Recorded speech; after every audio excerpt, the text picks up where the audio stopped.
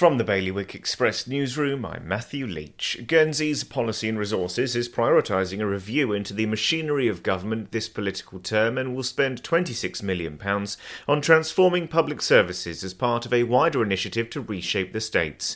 Originally termed right-sizing government in the first iteration of the Government Work Plan, the concept has been rebranded by PNR ahead of the landmark GWP debate in July.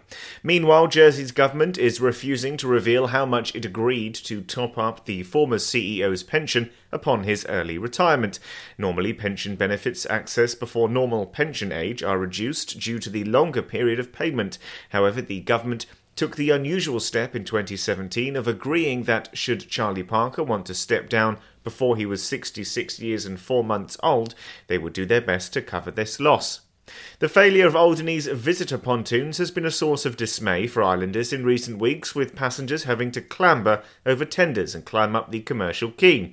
However, help is on the way, with a Guernsey engineering firm heading to the island to start temporarily fixing the problem. And a charity that gives sexual health support to thousands of young people every year in Jersey has been given permission to move into a new building just days before the end of its current lease. For more on all of today's stories, you can visit bailiwickexpress.com. Your weather today is going to start getting a little brighter this afternoon, leading into an evening of heavy rain. Wind will be a northeasterly moderate force 4, and there'll be a top temperature of 16 degrees. And that's Bailiwick Radio News, sponsored by XRM.